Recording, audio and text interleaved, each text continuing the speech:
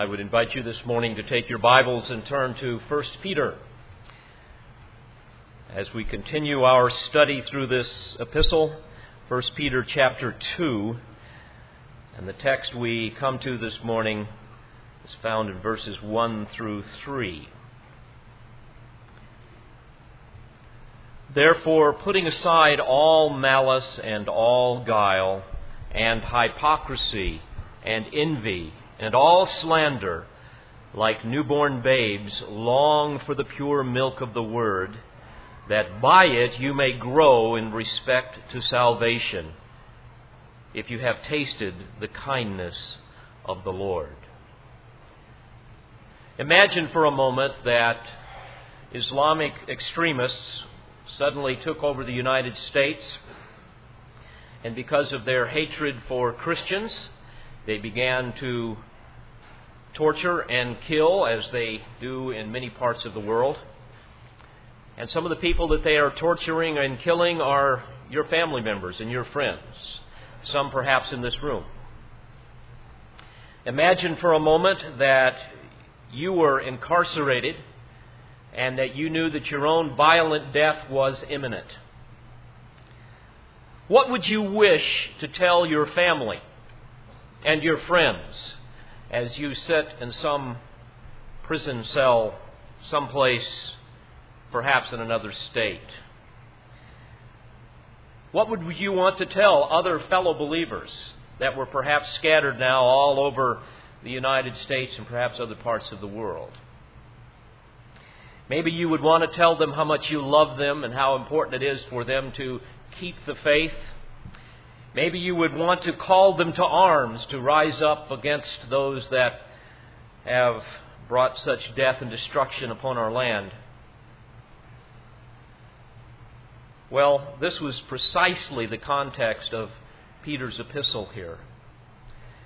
You may recall that in the first 12 verses, Peter has given us a doxology of praise because that's what he wanted to share with his friends, his family members, brothers and sisters in Christ scattered abroad.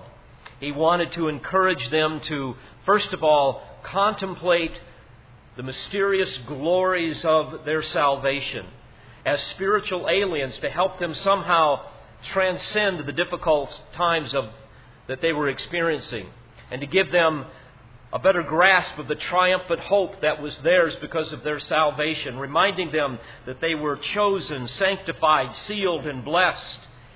He reminded them of the source of their salvation, who was the Heavenly Father that drew them, the power of their salvation, which is that quickening power of the Holy Spirit that regenerates people and transforms them. He reminded them of the promise of their salvation, the inheritance that we have as believers and all that that entails, and the certainty of our salvation, that it is an inheritance that is protected by the very power of God. And therefore, because of that living hope, he wrote to them and said, I want you to understand your inheritance and therefore live in light of eternity. I want you to live separate from the world. I want you to live with a reverential awe. And because of the magnificent redemption that is yours, I want you to remember that it's important to live godly lives and to have an undying love for the brethren. That was the passion of the apostle's heart as he sat in a cell awaiting his own death. But he doesn't stop there, because he knows that these marvelous truths will lose their luster unless 5 key elements are nurtured in the lives of believers. And that's what we want to look at this morning. There are 5 crucial virtues of the Christian life that cannot be emphasized strongly enough. 5 marks of a mature saint that will not only help one survive the tragedies of life, but literally transcend them with victorious living. Let me give them to you and we will elaborate on them. First of all, we must celebrate our power source, which is the Word of God. Secondly, we must jettison our sin. Thirdly, we must acknowledge our desperate need for the Word of God. Fourthly, we must disapprove of our current spiritual level of maturity. And fifthly, we must learn to rejoice over past blessings. Indeed, these were the central truths that sustained Peter in the midst of this great trial in the final days before his own personal crucifixion. And history tells us that his wife was crucified first before him, and he had to watch her die. And from reliable sources, we know that he knelt before her cross and kept reciting to her, "Remember the Lord, remember the Lord, remember the Lord," until she passed through the veil into eternity. And then he chose to be crucified upside down because he did not feel he was worthy to die, even in the same manner as his Lord. And yet, knowing the things that were facing him, this was his heart. And this is what he wanted to share with his brothers and sisters in Christ. These were the noble virtues that he gave to them, and therefore to all of us, that can bring comfort and joy and strength and hope in times of need. And I might also add that these, dear friends, are really the marks of a mature saint. The marks of saints who have persevered in their faith down through redemptive history. So again, after extolling the marvelous aspects of their redemption and helping them understand that they now have an imperishable new life that is empowered by the equally imperishable, as he says, word of the Lord that abides forever. And at the end of verse 25, which was preached to you, then he says, therefore, verse 1 of chapter 2. And here we come to, I believe, the first category that we would want to consider, and that is that we need to learn to celebrate our power source. Therefore, in other words, he's saying to them, in light of your miraculous, supernatural, Holy Spirit empowered new birth, that now you are a transformed new creature in Christ, because you have been, as he says in verse 23, born again, not of a seed which is perishable, but imperishable, that is, through the living and abiding Word of God. Therefore, in light of the incomprehensible power source that you have from God through His Word, I'm going to ask you to do a few things, and we'll look at those in a moment. But first, he's saying, in essence, won't you join with me in celebrating the power source that we have for Christian living, both now and through eternity, namely the Word of the Lord that is revealed to us in Scripture. Now, beloved, you must understand that if God had not revealed Himself to us in the Word, we would have never been born again. We would merely grope around in the darkness of sin until someday we die, without life, without meaning, without hope. And that's why Jesus prayed to the Father, sanctify them in the truth. Thy word is the truth. It is this word that Paul spoke of when he said that I am not ashamed of the gospel of Christ, for it is the power of God unto salvation. Dear friends, indeed, the message of God carries with it the omnipotent power of God, the only power in heaven or earth that can overpower man's sin nature and cause us to be born again. The only power that can generate the miracle of the new birth. The Word of God has the power indeed to save as well as to sanctify. I often go to Psalm 19, verses 7 through 9, where the psalmist extols both the characteristics and the benefits of Scripture. He says that the Word is perfect, meaning that it is whole, it is complete, it is utterly sufficient, restoring the soul. He says that the Word of God is sure, meaning that it is trustworthy, making wise the simple. He says that it is right, meaning that it is appropriate, it is fitting for every aspect of life, rejoicing the heart. He tells us that the Word of God is pure, meaning that it is utterly untainted by sin, and it enlightens the eyes. He says that it is clean, meaning that it is uncontaminated by any falsehood or by any error, enduring forever. And finally, he says that it is true. It is righteous altogether. And friends, you must understand that whenever the Lord reveals Himself through His Word, through its teaching, through its preaching, when we read it or whatever, the Spirit of God will inevitably unleash supernatural power upon that Word.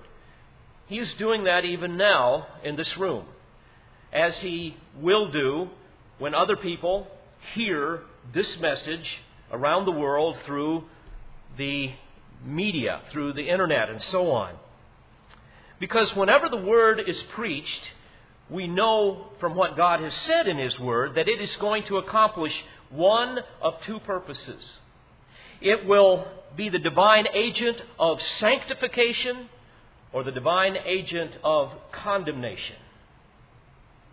It will either lead people to salvation and to grow in the grace and the knowledge of Christ, or it will further seal them in their unbelief. In fact, the prophet Isaiah speaks of this in Isaiah 55, beginning in verse 10.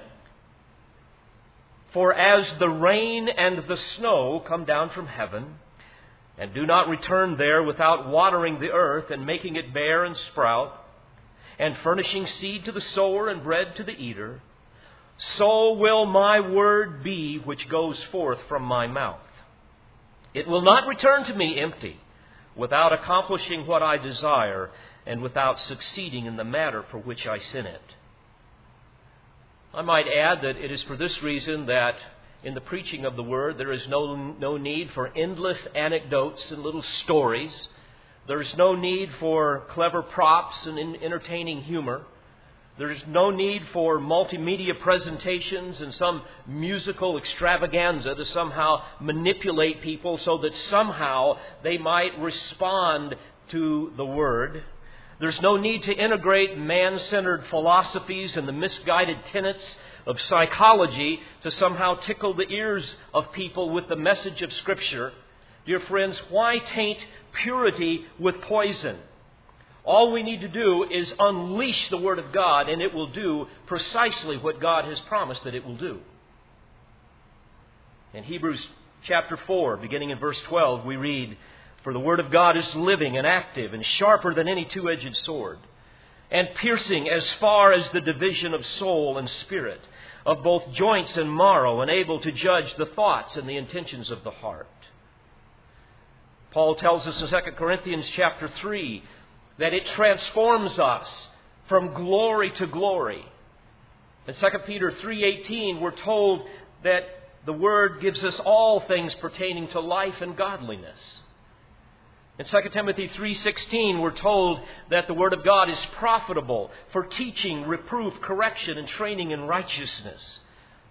And so, dear friends, we begin with this first concept that Peter writes to the spiritual aliens scattered abroad, and therefore to all of us, that we must begin, therefore, by celebrating the power source of the new life that we have in Christ. And in light of that, he tells us, secondly, that we are to jettison our sin. Notice what he says in verse 1. It says, putting aside all malice and all guile and hypocrisy and envy and all slander. By the way, this will be the natural response for anyone who truly celebrates the Word of God in his or her life. Putting aside, he says. In the original language, it has the idea of jettisoning something, of rejecting something, or throwing off or discarding. It was even used in other places in early Greek to describe the jettisoning of one's filthy clothing. For example, you can imagine going down to Lower Broad here in Nashville, and you see some of the poor winos with the horrible clothing that they wear that somehow stink of every imaginable bacteria. And imagine if you could clean up that person and give them clean garments, give them a bath, and then to think of that person going back and putting on those old rancid garments. How foolish that would be. And it's in light of this that Paul would say, for example, in Ephesians 4:22, in reference to your former manner of life, lay aside the old self. It's the same verb in the original language. Lay it aside. Put it off. Jettison that stuff. And he says, which is being corrupted in accordance with the lusts of deceit. Instead, he goes on to say, be renewed in the spirit of your mind and put on the new self, which in the likeness of God has been created in righteousness and holiness of the truth. We read in the New Testament that change, biblical change, is always a twofold process. It's putting off and it's putting on. We are to strip off the old and we are to put on the new. In fact, the Apostle Paul used this very figure in Colossians 3, beginning in verse 8. He says, put them all aside. Anger, wrath, malice, slander, and abusive speech from your mouth. Do not lie to one another, since you laid aside the old self with its evil practices and have put on the new self. History records, by the way, that in ancient baptisms, many times people would emerge from the waters and go to a place and dispose of those old clothes that would be utterly discarded, and the church would furnish them in that ceremony new clothes that would therefore symbolize the putting aside of the old filthy garments of the old life and donning the robes of righteousness in the new life. So Peter is saying here, put aside all the sins that might cause you to forfeit blessing in your life.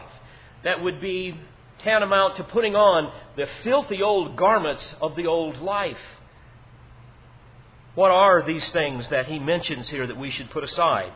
First, he says all malice. By the way, this is a term that extends beyond the English definition of scheming to somehow inflict injury or suffering upon someone. But rather it is a term much broader. It's the idea of putting off wickedness and evil in general. So therefore he's saying that I want you to put off all wicked things in your life, all manner of ungodliness. Secondly, he says put off all guile. The verb literally is one that means to catch something by bait or with bait.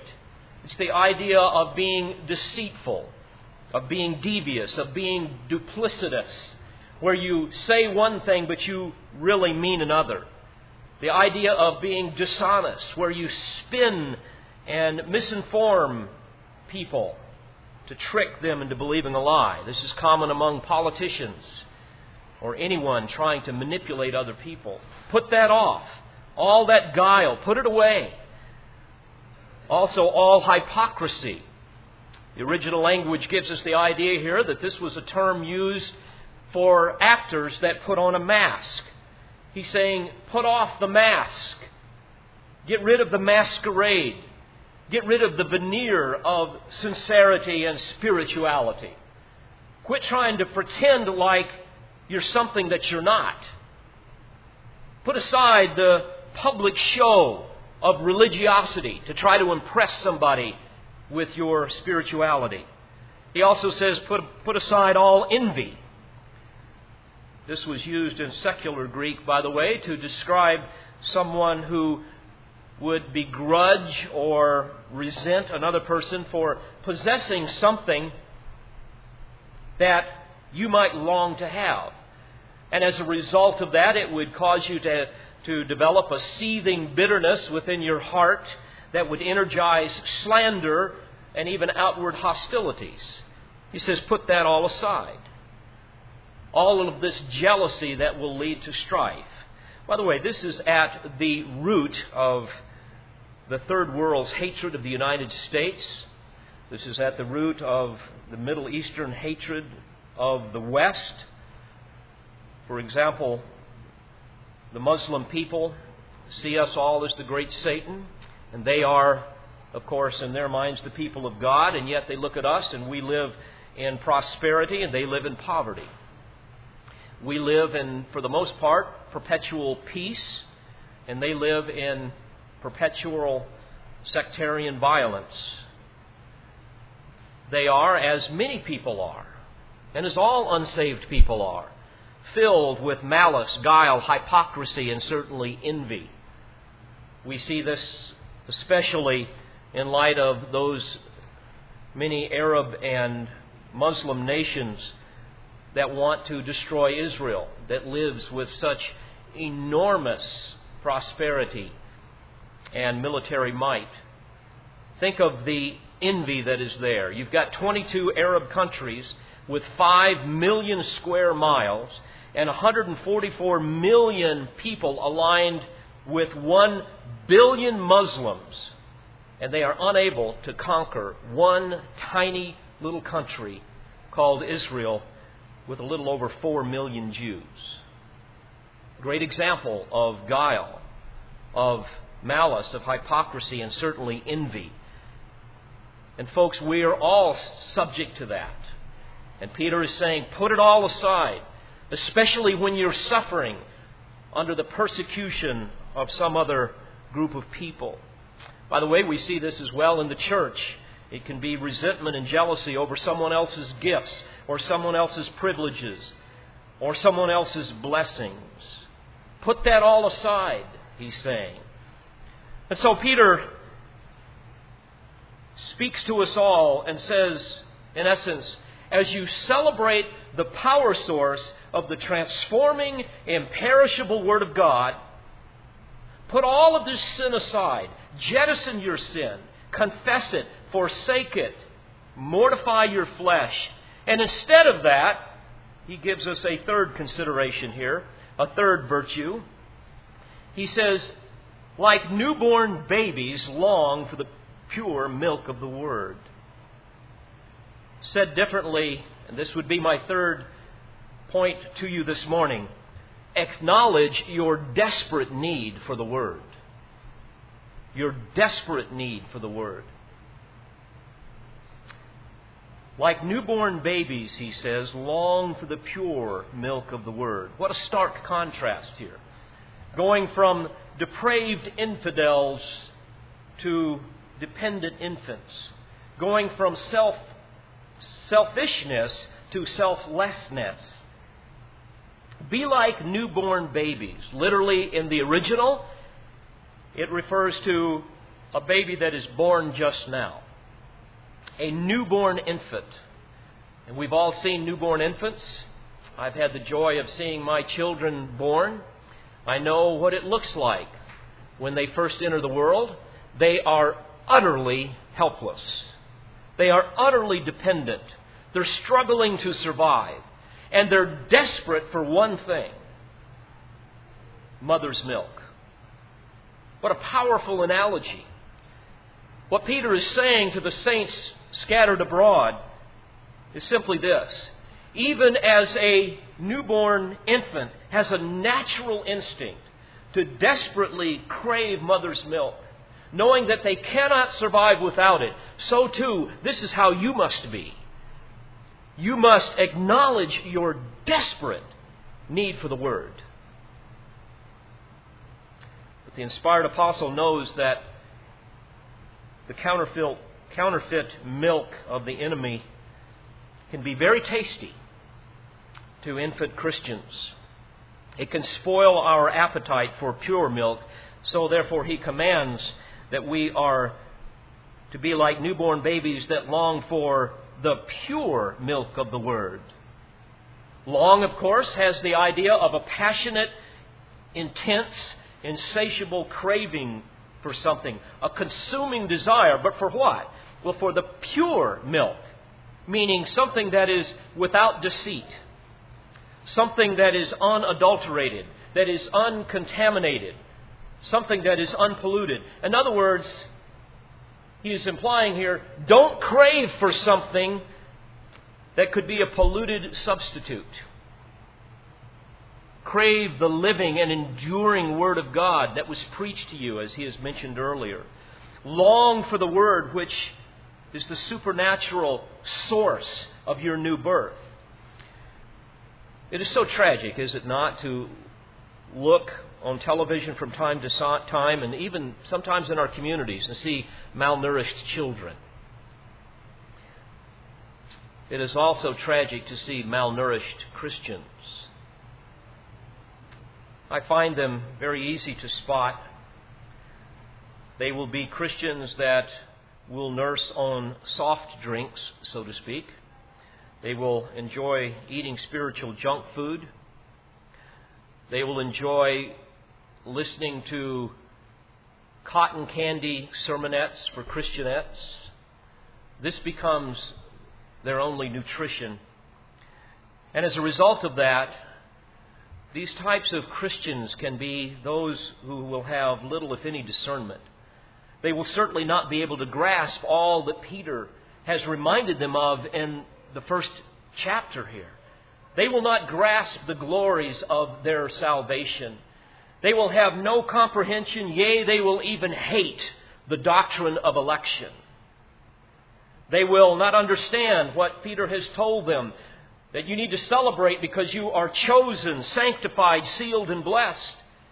They will not understand the source of their salvation being the Father that drew them, the power of their regeneration. They will not understand the promises of their eternal inheritance, nor will they rejoice in the certainty of their salvation which is reserved in heaven.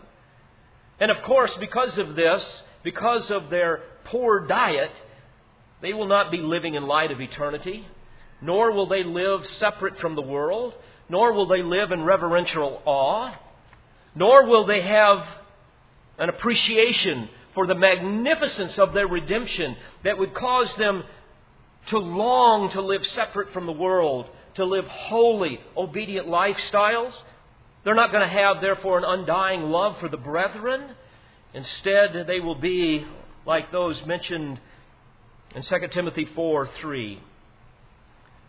They will not endure sound doctrine, but wanting to have their ears tickled, they will accumulate for themselves teachers in accordance to their own desires, and will turn aside, and will turn away their ears from the truth, and will turn aside to myths.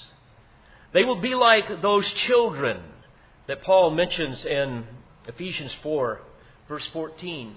Children that are tossed here and there by waves, and carried about by every wind of doctrine, by the trickery of men, by craftiness in deceitful scheming. Folks, this is what happens when you refuse to acknowledge your desperate need for the Word. Satan, of course, knows how important the Word is, not only for salvation, but also for our sanctification, and that's why his primary assaults are on the Word of God. I think of this new movement that is spreading so rapidly around our country and around the world, the emerging church, it's called. They, of course, believe that the Bible is unclear, and that what we need to do is just to enjoy the mystery of our confusion. And, of course, they therefore assume that God is unable to clearly communicate to His creation, and yet He will hold us accountable for that which we could never understand, which is ridiculous. They believe in what's called the hermeneutics of humility, which means that we need to be humble in our approach to Scripture, because after all, nobody really knows what it says. It is so unclear. Nobody really knows what it means. Dear friends, I would submit to you that this is arrogance of the worst sort. It is only unclear to those who are unsaved, for to them it is foolishness. And tragically, I believe that this is indicative of people who have been fed polluted milk. They have suckled at the breast of deception. They have no understanding of the glorious truths which Peter has given to us here in his first chapter with respect to our salvation, with respect to the imperishable, living Word of God, the abiding Word of God. Therefore, they will have no discernment no power. No power to jettison sin. Because indeed, without the Holy Spirit living within, there will be nothing to restrain the flesh. And of course, for those kind of people, they will have no longing for the pure milk of the Word. When I think of humility, I think of faithful saints who have shed their blood for the Word of God. I think of humble saints, like I'm sure many of you, who spend many hours during the week meditating on the Word, praying with your Bibles open, rightly dividing the word of truth. I believe that true humility occurs when men who are called and gifted and empowered by the Spirit of God, teaching shepherds, humble themselves in their studies. They try to rightly divide the Word of God, to be a workman that's not ashamed. And then they will ascend the sacred desk, and they will be able to say to the people, "Thus saith the Lord." And then humility carries on when the people of God hear the Word of God preached to them. And by the power of that Word, they commit themselves to holy living and to glorifying God in their lives. Child of God, please hear this morning, for this is the Word of God. Our spiritual birth originated from the Word of God, and our spiritual survival and growth depends upon it. There is no substitute. Therefore, we must not only celebrate our power source and jettison our sin, but also acknowledge our desperate need for the Word and commit ourselves to a steady diet of the Word, to feed on it every day. And in verse 2, notice he says, "Do this like newborn babes, long for the pure milk of the Word, that by it you may grow in respect to salvation." Here we come to the fourth virtue of maturity, necessary for not only surviving a wicked world of persecution and suffering, but literally transcending it with victorious hope. What is it? We must disapprove of our current level of spiritual maturity. Long for the pure milk of the Word, that by it you may grow in respect to salvation. The assumption being that you need to realize that you need to grow beyond where you're at. And friends, I ask you, are you suspect of your own spirituality? Or are you quite comfortable with where you're at? And if you're quite comfortable with where you're at, then you're not growing. And indeed, there will be an increasing level of sin and immaturity that will begin to manifest itself in your life. You see, spiritual growth cannot occur apart from a sincere desire to grow. It's very obvious.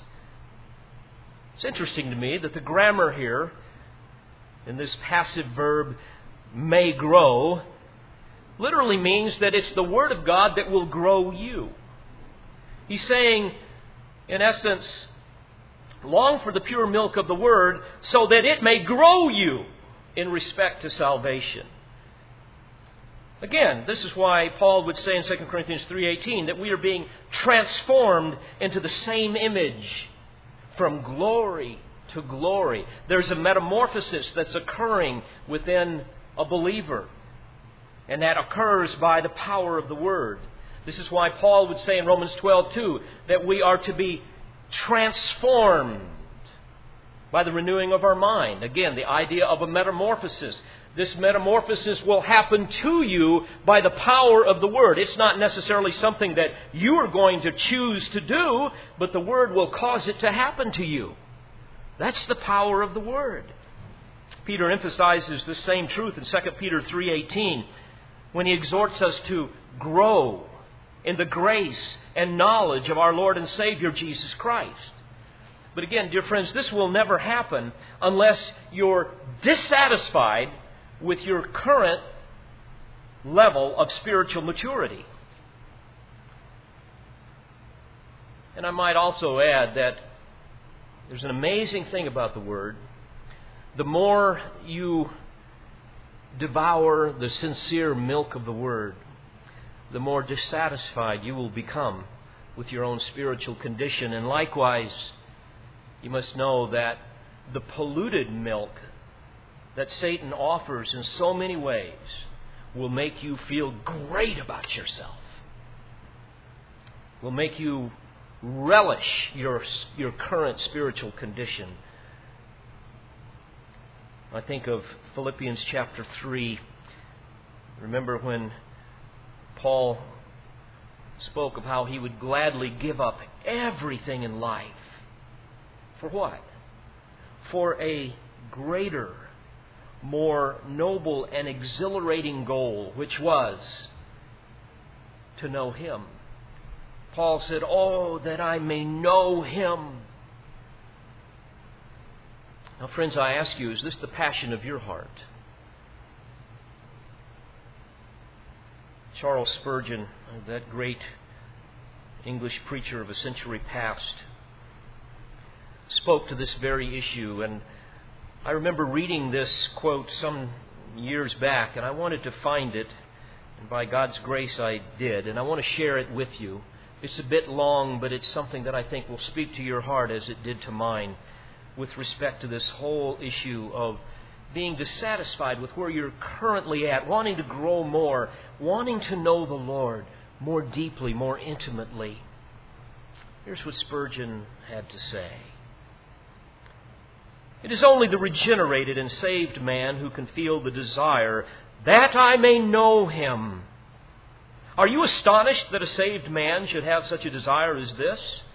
A moment's reflection will remove your astonishment. Imagine for a moment that you are living in the age of the Roman emperors. You have been captured by Roman soldiers and dragged from your native country. You have been sold for a slave, stripped, whipped, branded, imprisoned, and treated with shameful cruelty. At last, yon are appointed to die in the amphitheater, to make holiday for a tyrant. The populace assemble with delight. There they are, tens of thousands of them, gazing down from the living sides of the capacious Colosseum. You stand alone and naked, armed only with a single dagger, a poor defense against gigantic beasts. A ponderous door is drawn up by machinery, and forth there rushes the monarch of the forest, a huge lion. You must slay him or be torn to pieces. You are absolutely certain that the conflict is too stern for you, and that the sure result must and will be that those terrible teeth will grind your bones and drip with your blood. You tremble. Your joints are loosed. You are paralyzed with fear, like the timid deer when the lion has dashed it to the ground. But what is this? Oh, wonder of mercy! A deliverer appears. A great unknown leaps from among the gazing multitude and confronts the savage monster.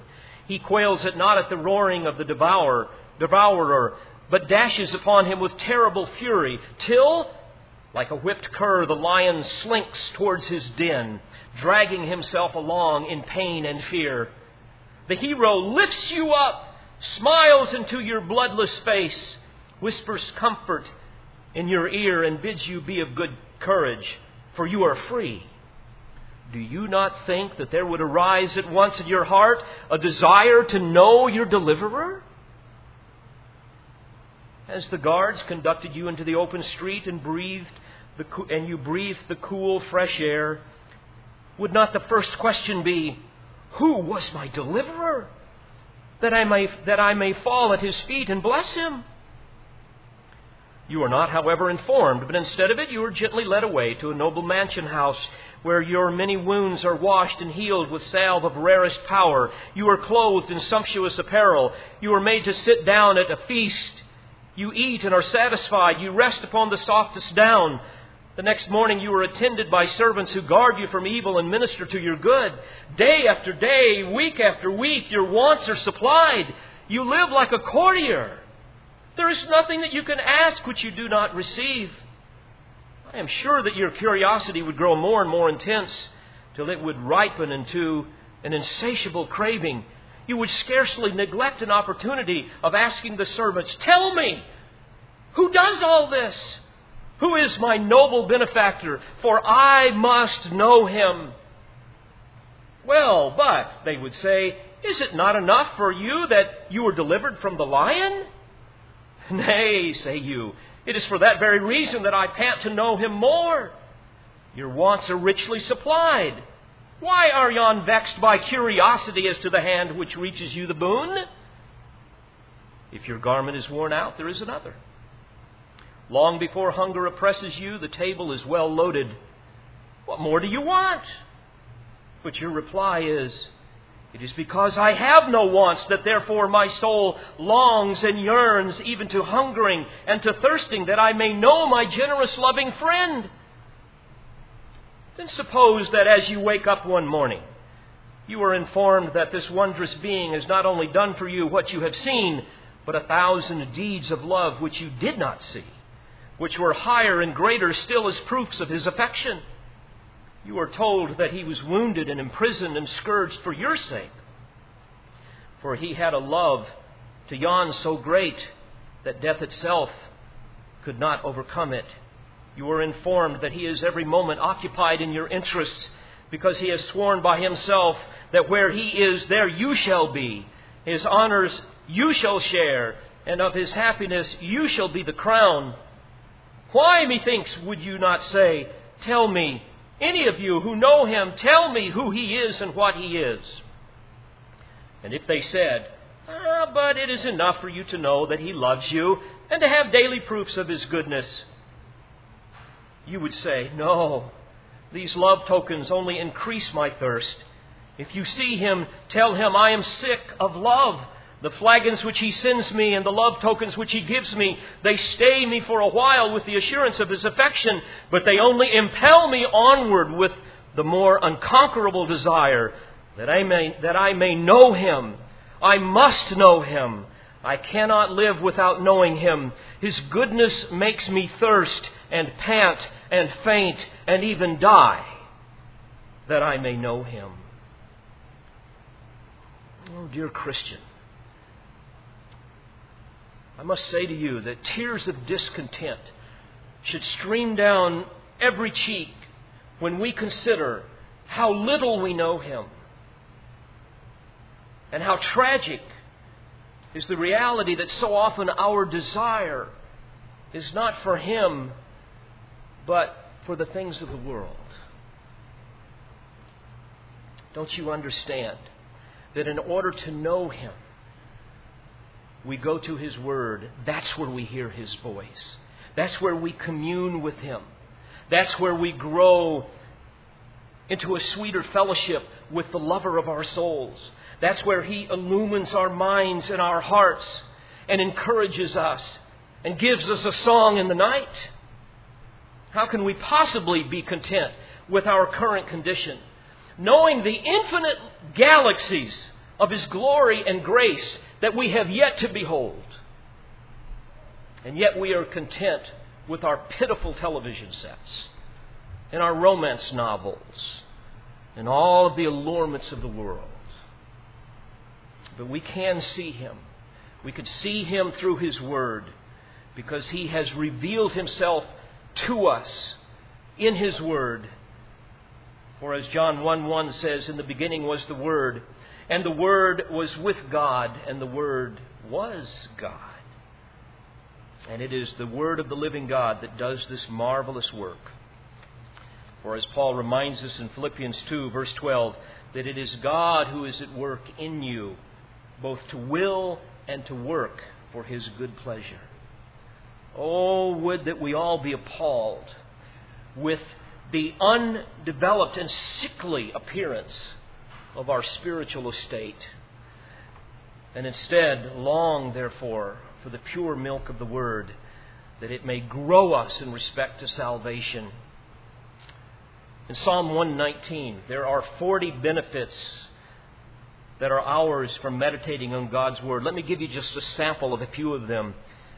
The Word of God, we are told, will bring God's blessing, enable you to imitate God, produce a clear conscience, produce thanksgiving to God, produce an obedient lifestyle, purify your life, give you counsel, enhance your wonder at God's wonders, strengthen you in time of grief, remove the false way from you, produce new understanding, produce reverence for God, comfort you in your affliction, give you a hatred for evil, give you a song through life, guard you from panic, give you good discernment and knowledge, give you direction in your life, give you joy in your heart, sustain you when you're helpless, cause you to fear God's judgments, bring a love for the Word of God, bring conviction for sin, surround you with delight in spite of difficulty, develop the discipline of prayer, rescue you when you are defenseless, draw you back when you go astray, and affect every aspect of your life. Now, friends, is there any wonder why the Holy Spirit would speak through the inspired apostle and tell those suffering saints, "Oh, dear saints, long for the pure milk of the Word, so that by it you may grow in respect to salvation." And that ultimate salvation will be when we are in perfect conformity to the Lord Jesus Christ. And I ask you this morning, do you long to hear the very voice of God through the Word? Do you long to know your Savior more intimately? Do you perceive, as the psalmist did, the Word of God as something that is sweeter than the honeycomb? Do you want to ingest every morsel completely? And immediately when you do, feel the surge of supernatural insight and discernment and power? In time of trouble, do you run to find your Bible, knowing that there is no other source upon earth that can bring comfort and discernment? How precious is the saint that has a discerning palate for the truth, for the pure milk of the Word, who, as the psalmist says, delights in the law of the Lord, and in that law he or she meditates day and night. Well, such a person will want to grow in respect to salvation. And Peter gives us one of the most powerful reasons for having this desire for the Word and the growth that it produces. He gives it to us there at the end of verse 3. If you have tasted the kindness of the Lord. And here, my friends, we arrive at the fifth and final mark of a mature saint.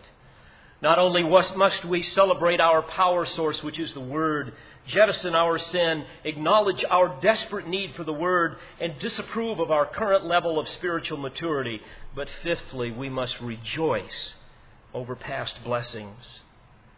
The grammar here helps us understand the term "if" is the idea of since. It's the if-then concept. In other words, since we have tasted the sweetness of God's blessing, since we have been born again, since we have experienced in the past sweet communion in our secret devotion to God, as we come into His very presence and enjoy Him as He ministers to us in fellowship, since He has proven Himself powerful on our behalf over and over again, since He has demonstrated His faithful love toward us, since His Word has given us enormous clarity and comfort and hope and joy in our life. Because of all of this, naturally, we're going to want more of the same. That's the point. If you have tasted the kindness of the Lord. Oh, child of God, think of all of the ways that you have tasted the kindness of the Lord. Think of that right now. Look around you at your family and your friends. Look at your health. Look at all that God has given us. And this is just a trifle, just a sample of that which will be ours in glory someday. I remember when I was a little child, we used to sing in our Sunday school classes a little song, "Count your many blessings, see what God has done. Count your many blessings, name them one by one." That whole song, maybe many of you remember that. See what God has done. And dear friends, this is the point. If you have tasted of the kindness of the Lord, if you will count your many blessings, if you will think of all that He has given you, then to realize that these marvelous blessings have come from the storehouse of divine love that is revealed to you through this Word. When you realize this, you will run back to that only source of nourishment. And you will be like Jeremiah, who said in chapter 15, verse 16, "Your words were found, and I ate them. And your words became for me a joy and delight of my heart. For I have been called by your name, O Lord God of hosts." May this be the testimony of our heart. And my friends, if this is the testimony of your heart, you will celebrate your power source, which is the Word of God. You will commit yourself to jettisoning, laying aside all of those old filthy garments of sin that pollute the world. You will acknowledge your desperate need for the Word, even on a daily basis. You will be suspect of your spirituality, disapproving of your current level of maturity. And certainly, you will be one who will rejoice over past blessings. And my, how many of them we have been given. Let's pray together. Father, we rejoice in the power and indeed in the clarity of your Word. May its power produce much fruit in our life this morning. And especially may the gospel of Jesus Christ, the reality that sinful man cannot be reconciled to a holy God apart from faith in the grace that only Christ could give, may that glorious truth penetrate the heart of even the most hardened unbeliever this day. And may today be the day that they experience the wonderful miracle of the new birth.